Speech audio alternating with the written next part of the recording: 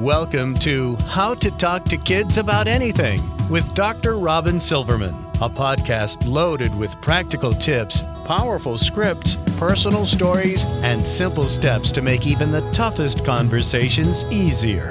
So get ready to get the information you need to make the impact you want from someone you trust, your friend, parenting expert, Dr. Robin Silverman. Hello and welcome to How to Talk to Kids About Anything, where we give you the tips, scripts, stories, and steps to make even the toughest conversations easier.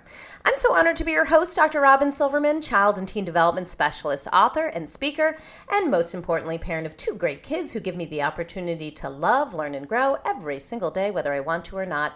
Believe me, I get it. It's not always easy, but we're in this together, and we have some great people helping us along the way. According to Forbes magazine, the most sought-after attributes in an employee are not technical. All are human-centered, including the ability to work in a team, make decisions, and prioritize. But authors and experts have found a sad shift regardless. During a lecture at Rochester Institute for Technology, Alan Chachinov urged design students not to eliminate human input. He admitted, "Today, if you want to know what's wrong with a car engine, you can't even open it. You need to plug it into a computer. High schools are dropping shop class. Soon, no one will know how to do anything." Is he onto something?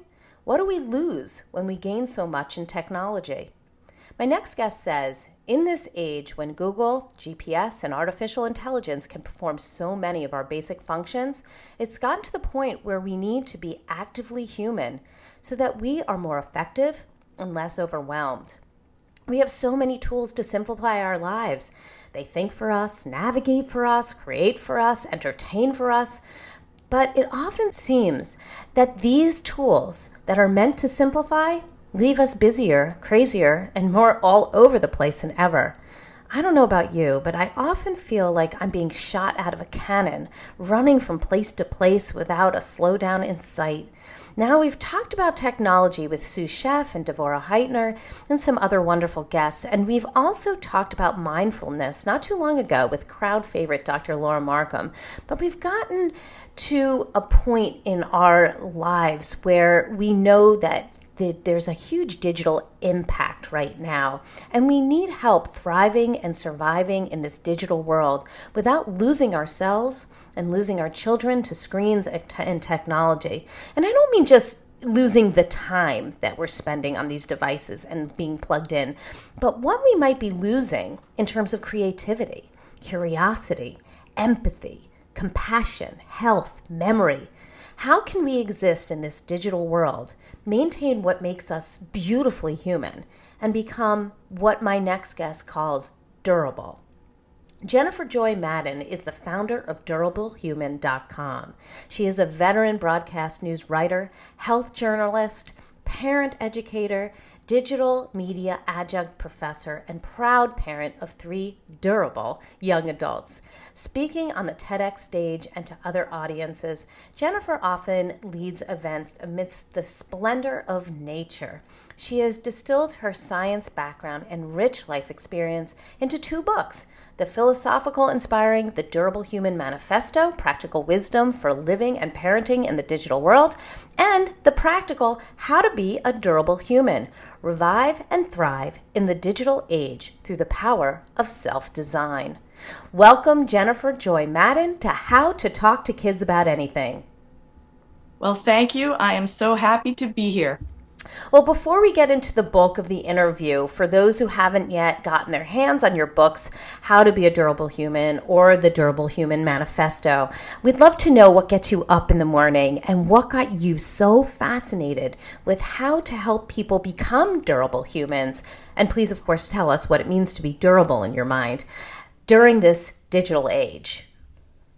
Sure. Well, durable came to me after a while of observing how my children were experiencing life differently. So I had my first child, and she was very typical of little kids. She was curious. She took her time looking at things. She played with all sorts of dress up, and she'd go outside, and she just was experiencing life in what used to be a typical fashion for a little kid. And then 10 years later, I had my youngest child.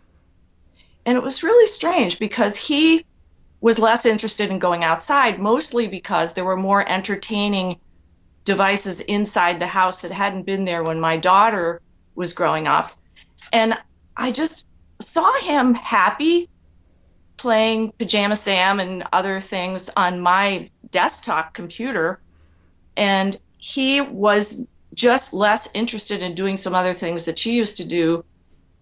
And it started to bother me that he was missing out. I just, in the back of my head, I'm like, you know what? If he's spending time on these devices, he's missing out on something else. So I just pondered this over a period of years, observing how smartphones were proliferating in the world, and then starting to see signs among adults that we were behaving differently toward each other, and even ourselves were behaving differently. And I came to this word durable because I felt that some of our faculties and our features and our attributes were being sidelined or kind of drummed out by how we were interacting with these new devices that had come into society. I think that each human, the way we're distinguished from machines, is that we each have this special spark inside of us of stuff. Our own curiosity is what turns us on. What do we want to pursue? I think that the ultimate disservice a parent can do is to not allow their child to bloom that, to sort of allow that spark to come to a flame by allowing the kid to be sort of caught up in maybe a game that's just the same sort of thing over and over again. It doesn't develop any other aspects of themselves. And I fear that it may be that if kids are allowed to just fill up all their time like that, they may never access that spark inside of them. And that's what's going to differentiate us from robots and AI going forward, is that we humans have to keep contributing and coming up with new ideas of our own. Otherwise, we lose our value. We actually lose it. And so we can't contend with these other smart devices that are out there. And so it's kind of serious. And I do touch on that in my book. So ask any parent today, and they have to admit that raising children now is different than we were as kids. And as you just mentioned in what you were just talking about, even looking at the difference between your daughter and your son.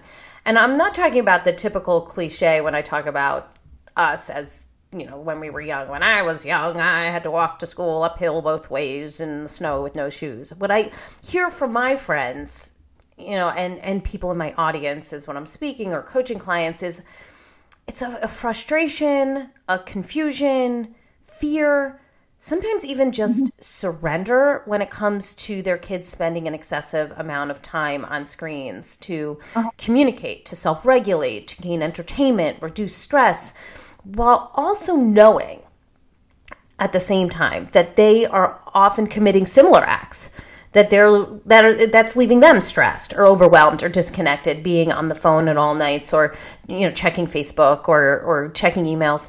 So can you tell us, in your view, how parenting is different, like actual parenting is different now than it had been before, and what this means for how we parent in the digital age? Sure. Yeah, it's different because parents have a lot more to manage now. We didn't have the digital world. It was a whole world that didn't exist 20 years ago, 15 years ago, that we didn't really have to, we had a lot more time to focus on real life because there was nothing else. There was no alternative. So that's it, that the plate, you know, they have a lot more to manage now these days. And so it's really important to understand and be self-aware, have them to be very aware how they're interacting with their devices so they can be good role models for their kids. I don't think I actually talked that much about durable for your first question. I think it's important for mindset purposes for parents to kind of figure out. One of the problems is that people are not prioritizing as perhaps they could in the situation. So durable means to last a long time and to be effective, or the old car commercials used to say built to last. Mm-hmm. So we as human beings have certain wonderful things about us in our bodies, our minds, our spirits, and then we have our beautiful relationships with each other. We have to understand what our strengths are and then try to keep those things durable as possible. So for instance, just to take the simplest example with eyesight, our eyes are meant to see far and near. And there's an epidemic of myopia in the world because of screens at a certain focal length. The focal length is the length between your eye and your screen. And that if a child with developing eyesight and developing brain is always looking at that focal length, it can affect their actual vision. And so I think that's the simplest thing parents can start doing, is understanding that, yeah, there is some impact to your child always looking at the screen. Because parents will just like smack their head and they, oh my gosh, they're just always looking at screens. Okay, it's time to step in and start to manage that and help your kids keep their eyesight durable by looking up from the screen every 20 minutes, which I call the 20-20-20 rule. And you all they have to do is look away every 20 minutes off into the distance through, at least 20 feet away, which is out the window. If there's a window near, look out the window. And that's one way. So that's just their physical self, the kids, and how the way they interact with their technological tools can affect their eyesight, which is one of their primary human resources that they don't want to mess up. So it's this matter of for parents to see the beauty in their child and how wonderful they are and their special attributes, and to protect them, as opposed to deferring to how they're using their devices. Even if they're really having fun, that might not be the best thing to keep themselves durable. Another thing is moving around. That there's an obesity epidemic, and being sedentary, sitting around and playing on screens, and has an impact on our metabolism, and that we as human beings, we're human animals, we need to move. So parents need to, again, make that a priority of their parenting. And so I think it's really flipping this around and sort of being like, wait a minute, we have to keep ourselves as human beings strong and capable, because we have so much competition from AI and robots and everything else. We darn well better to keep ourselves durable. So it's just really flipping that mindset to be protective and strengthening of our human characteristics. Yes, really important. And I, of course, am listening to you talking about enhancing the strengths of our young people and of ourselves, and making sure that we keep those strengths sharp, because, of course, that's what makes us different and interesting and gifted in all these different ways. Now, we've talked to some wonderful authors and experts in the past about different aspects of the human brain. And this is something that you talk about in your books, and I really want to hone in on it for a moment. Karen Young, we talked about anxiety in the brain. Dr. Lynn Kenny and Wendy Young, we talked about anger and big feelings in the brain. So we've talked about it. We've even talked about stress in the brain with Lori Light. But because you've done so much work on this idea of durability in humans, I'd love for you to tell us what you feel parents really need to understand about the brain so that our children can thrive and survive during this time of Google and GPS and smartphones and social media. Mm-hmm. Yes, I'm glad to do that, and I'm going to try to make it as simple as possible. The brain takes about 25 years to develop. So all that time, it's going through different processes in a developmental way. So step by step by step. Mm-hmm. In the very beginning years, a baby is studying caregivers' parents' faces as they're giving them bottles, as they're feeding them with a spoon, with the breast, whatever it is. The child is studying very carefully the adult's eyes, the way their mouths move. Their brain pathways are connecting at an enormously fast rate. Okay, so it's boom, boom, boom, boom. It's really, and they're just little sponges soaking everything in through their senses, all their 5 senses, which is tasting and touching, seeing and hearing, and smelling. And they need to suck it all in through all those senses, and they need to study faces. So right from the very beginning, parents should understand the power that they have just only with their face and their voice and their touch, that what they're doing is creating an attachment with their child. So the child is forming a foundation of love attachment, but also watching the face in order to promote language development. That is happening at the very early part of life. And so that's an important aspect, is for parents to understand how quickly their kids' brains are making connections at that time. And if they could have full sensory if they have a full sensory way of experiencing the world, their brains are going to be making the best and fastest connections. Now, the flip side of that is early in life, that if a child is distracted, if they're using a 2D screen device, not all of their senses are being engaged, and it can affect brain development at that point. I do have this metaphor for when kids are having a full sensory experience. They're touching, they're tasting, they're going around, they're exploring their little world around them. Their brains are sort of like in a more of a bushy fashion. Their brains are making connections. But if they're always in a 2D environment, their brains aren't branching out in certain areas. And so I can pair that with a broccolini, which is kind of skinny. And so it really tells the tale of a parent's job to try to protect, to actually get out of the way and let their child experience the world with all their five senses at that time, rather than sort of hijack some of their senses by allowing their child to sit in a 2D environment for too long. Kids need to do what the American Academy of Pediatrics recommends, that we never had to think before, Dr. Robin. We never had to think about, is my child actually getting outside? Is my child actually moving around properly? Because we didn't have attractive devices such as iPads and phones. The kids are very comfortable using them. Right. But they're not learning. They're not having a three-dimensional, 360-degree experience, which they need for full brain development. I appreciate what you're saying here, and I like in your book you talk so much about that attachment factor. I remember you quoted Stephen Covey in The 7 Habits of Highly Effective People, who had said that machines are considered efficient when they churn out the most work in the least amount of time, but that in order for people to thrive, they have to do the opposite, stop what you're doing and listen. And you're talking about attachment in this manner. You're talking about Catherine Steiner Adair, who does a lot of studies in this area.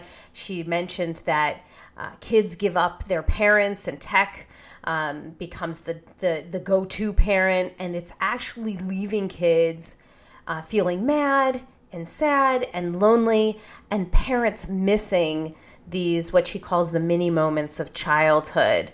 I know in your parenting course, you talk about ensuring that positive, secure attachment, and that when parents are really focused on their screens, they're on their iPads. You quoted some child who was saying that they felt like their parent was always on the iPad, and they sort of like they just wish that their parents would tune back in. So at the same time, I just think it's interesting that we want this secure attachment. Of course, we want to feel connected with our child. The children, we're feeling the children are on screens too much. The children are feeling like parents are on screens too much. So clearly there needs to be some kind of change.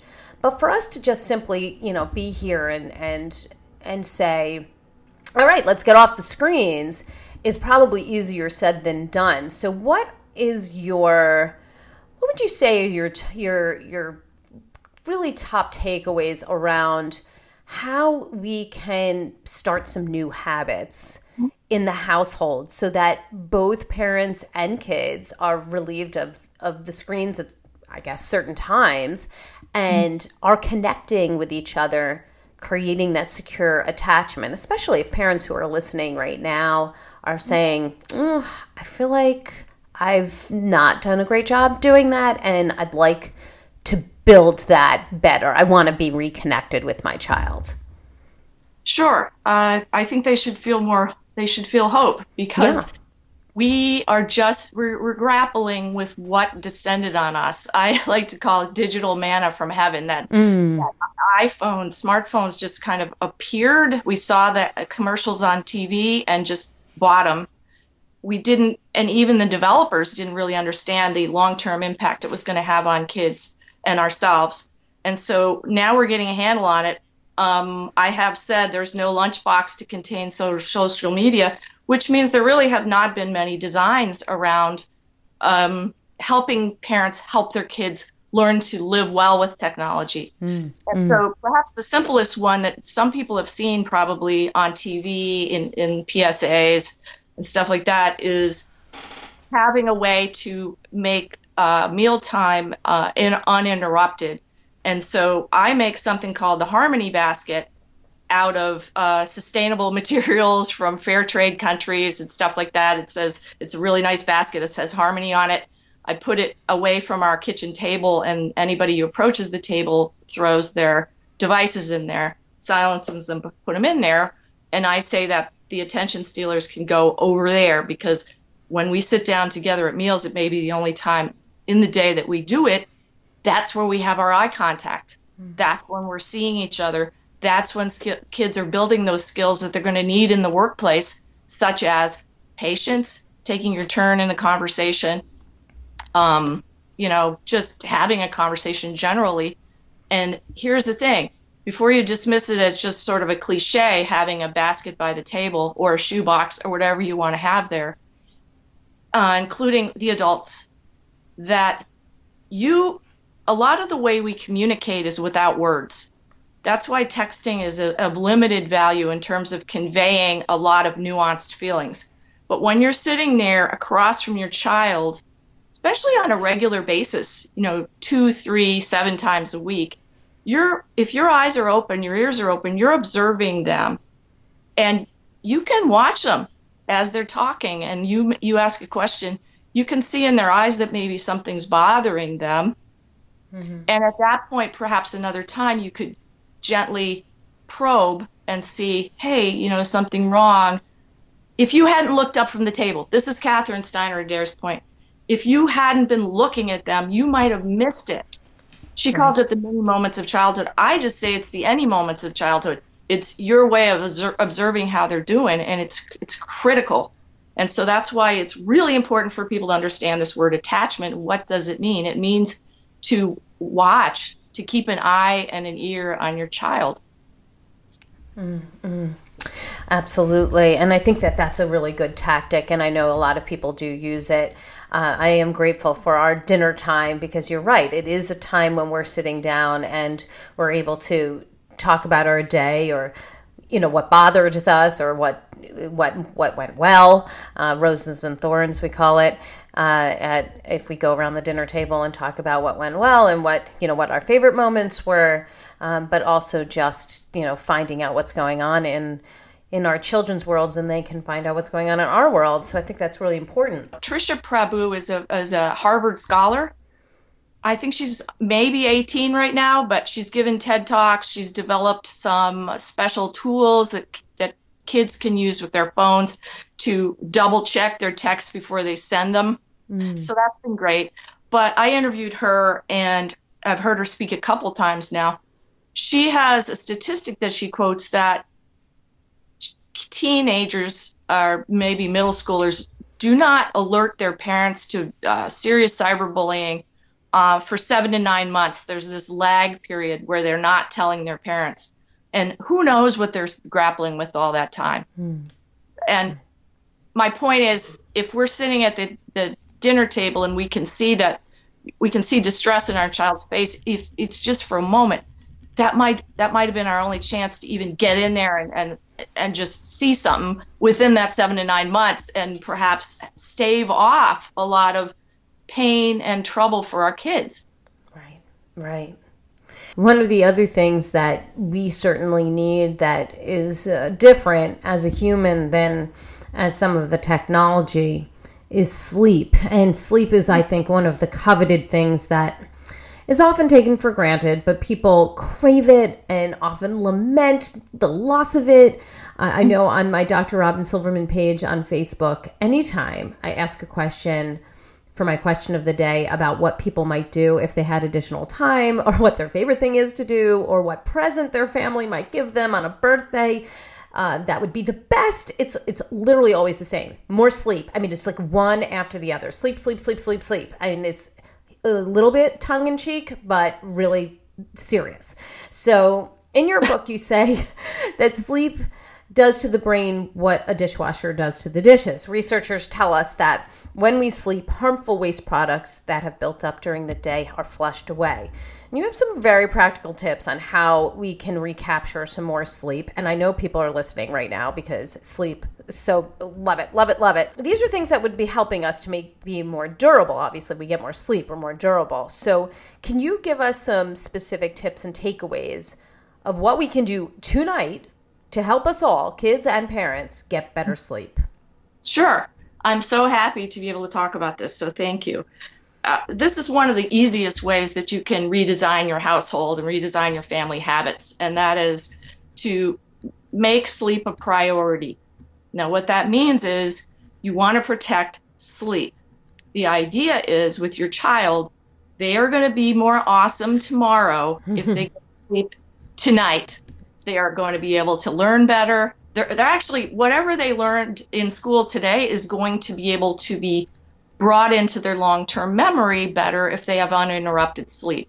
And the next day they're going to be less grumpy, and they're going to do better on the test, because not only does there's a dishwashing element on the brain that all the waste products are washed away during sleep. It also is memory consolidation. This is when they remember stuff long term. If this brain is allowed to do its thing while they're sleeping, it's not going to happen if they're interrupted. It's not going to happen if they don't get to certain sleep stages. So therefore, the American Academy of Pediatrics recommends that there be no electronics in the bedroom, or what I say, conversely, in a more positive way, is charge your devices out of the bedroom, and to take your stuff and have them out of the bedroom. That's game consoles and those things that don't require charging. And that's so easy. And that really has to start from the very get-go with parents. And I think one way they can do that is to provide an alarm clock for their child when they get old enough that they need an alarm clock, and not you to wake them up, and not to use a device or a cell phone for that sort of thing. And to, from the beginning, make the bedroom a sanctuary. We're like bringing in data all day. It's like this fire hose.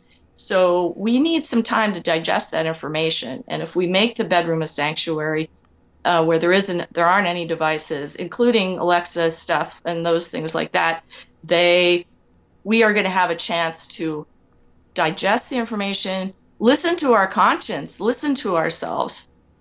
It has so many benefits to have a bedroom that's a sanctuary. And so I think that's a way to look at it. Use an alarm clock. Make your focus on sleep. Hey, honey, I know that you like talking to your friend on FaceTime, but we're going to have to put it away for right now, because you need to be able to be recharged in the morning, just like your device is recharged. Mm-hmm. So I've actually come up with a method of doing that kind of fun. It's a trainer for kids when they get their phone to take it into the kitchen and to charge it in the kitchen. So it's making a habit out of taking the phone and having kind of a ritual of charging it in the kitchen.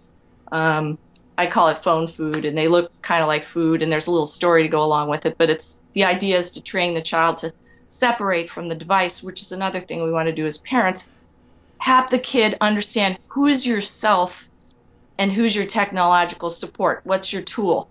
You're not dominated by the tool. You're in charge of the tool. Mm. So my little story with the phone food that I've made for the kitchen is that the kid outsmarts the phone in the story. So we want to empower our kids to understand how smart they are, and their tool is just that, it's a tool. Mm-hmm. So physically separating from the device is another skill of durability. This is myself, and I can sit here and not have to have my hand on a device. That's a skill, and we need to teach it to our children and ourselves. So I recommend, I'm not going to be telling adults what to do because they're adults, but consider charging your own phone in the bathroom, somewhere farther away so at least it's out of reach.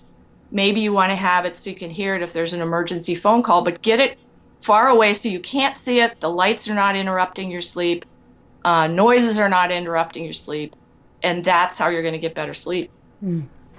Really important to create those habits and to be a good model for our children. Now, as you know, we're all about scripts here on the show, and I know you just gave us one about sleep. If you had a child in front of you who loves spending time on screens, and as you mentioned in the beginning of this interview, doesn't really want to go outside, doesn't want to ride his bike, doesn't want to go out for a walk or pick up rocks or play ball or even build with blocks, what do you say to this child to inspire change in his or her behavior so that that child can become a more durable human? Well, it's almost like you have to have some alternatives around. Like even if they want to be on devices and entertained that way, sometimes the rest of the environment is sterile. There are no crayons, there's no paper, there are no toys, there's nothing. You got to have them around, and then if you do tell them that, hey, it's time to do something else, then there's an alternative. You yourself could be someone who wants to go, let's both go out and shoot baskets. Let's go take a quick walk. And so I think it is a matter of providing alternatives for the child and to say, hey, that's really fun. Acknowledge whatever they're doing is lots of fun. But to make you, as awesome as you can be, you need to do some other things too, and have them understand about their bodies and say, your muscles need you right now. You need to use them, and so that's the time to go outside and just have some fun out there. And I have a suggestion for parents about helping their kids understand how they need to be balanced and do a lot of different things. The American Academy of Pediatrics has something called the Media Time Calculator. And I like it because a parent can sit down with a child, say, okay, you put in their age and their name, and this 24-hour calculator calculates in they need 11 hours of sleep. So what used to be a big, big square that said media time on it shrinks. And then you say, well, oh gosh, you got to eat meals for at least an hour a day. So you click on that and the media time shrinks. And then you add, oh my gosh, you got to go to school for 5 hours today. We got to add that in too. And you just add it in and that media time shrinks. And by the time the child sees all the things they need to do to be well balanced, there's only a little bit of time left for free play on media. It's just a good visual way to do that. That is good. And with our kids being so visual these days, it's wonderful to have something that really shows them in a fun way how to see their need for balance and what actually creates that. So at this point, I'd love to get your top tip. What should parents be doing, teachers, coaches? What should we be doing as adults to help our kids thrive and become durable in this very digital world? Well, to be accessible, I guess that's what comes into my mind. I mean, I had thought about respect your child's brain development, but I think if you say be there, be accessible, look at them yourself, the parent or the coach or the teacher, is just to really be conscious of your own actions and to attempt to be sensitive when people are looking at you, they want your attention in the moment. And that increases trust and attachment. And the thing about attachment is that secure attachment is that it leads to more secure adults. if a child is secure that their loved one is really looking at them, they are going to be, well, research has shown that they're less anxious. They have a lot more stability as an adult. So it's very important to look and listen at kids. And then, of course, not be afraid to suggest that they leave their comfort zone by showing them alternatives to whatever they're doing when they're having fun on their devices. So it's important to actually take the bull by the horns, redesign your life, redesign your household with a few simple habits. In that, so that's why I've created the pledge, which is a way to have your family agree together. Hey, let's try these few things over the next few weeks and see if we can make ourselves, our relationships, our attachment, and our durability a priority.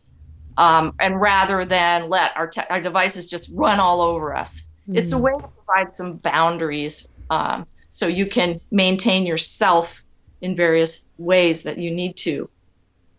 Absolutely, absolutely. And I'd hope you'll tell us where we can access that, and in the resource of the week where we can get more information about you and your books and everything that you bring to the table.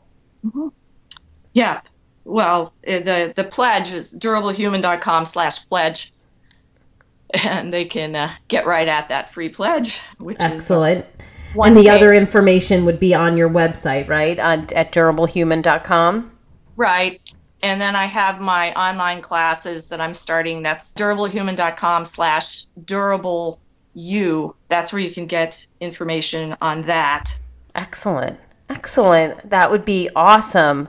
I just want to thank you so much, Jennifer, for your insights and your strategies and talking to us about how we can kind of get back our health. I mean, I really feel like that's the underlying idea here, that we are taking ourselves back and not allowing these devices to govern us, but allowing us to use them as needed for things that we require, but making sure we put them away so that we can do the important stuff as well. So thank you so very much.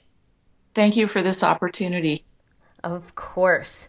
Well, I've got my takeaways, and sweet friends, I know you have yours. Let's discuss them. Come up on Facebook. We can go to the Dr. Robin Silverman page, or let's chat about it at drrobinsilverman.com or twitter.com/Dr. Robin. I'm also on Instagram under Dr. Robin Silverman.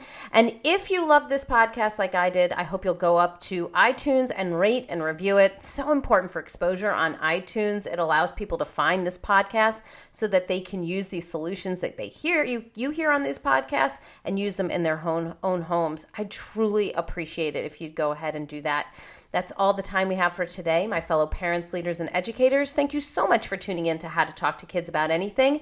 For more information on books, articles, speaking engagements, or curriculum, please visit drrobinsilverman.com. So many great podcasts up there, and the show notes to this podcast will be up there as well. I look forward to weathering the storm and enjoying the sunny side of life together. And please remember, even on the days when you fall short, you've got this. You're here. You're getting the information you need. I know it's not easy, but never forget there's always tomorrow. Parenting is the ultimate do-over. I know that some of you might say, oh, the phone has been in my child's room for all this time, or I've been using the iPad at the dinner table. That's okay. Right now, this is the time that we can shift, we can change, you can do it differently. It's not that the way you've done it is the way you'll need to do it. You can change anything just by making that choice. So now I know that there are moments when we doubt our know-how, our choices, and our sweet sanity, but please know you are 10 times the parent you think you are. Until next time, this is Dr. Robin Silverman with How to Talk to Kids About Anything. Please tune in again and keep connecting through conversation. See you next week. You've been listening to How to Talk to Kids About Anything with Dr. Robin Silverman. For more information on books, articles, speaking engagements, or curriculum, please visit drrobinsilverman.com.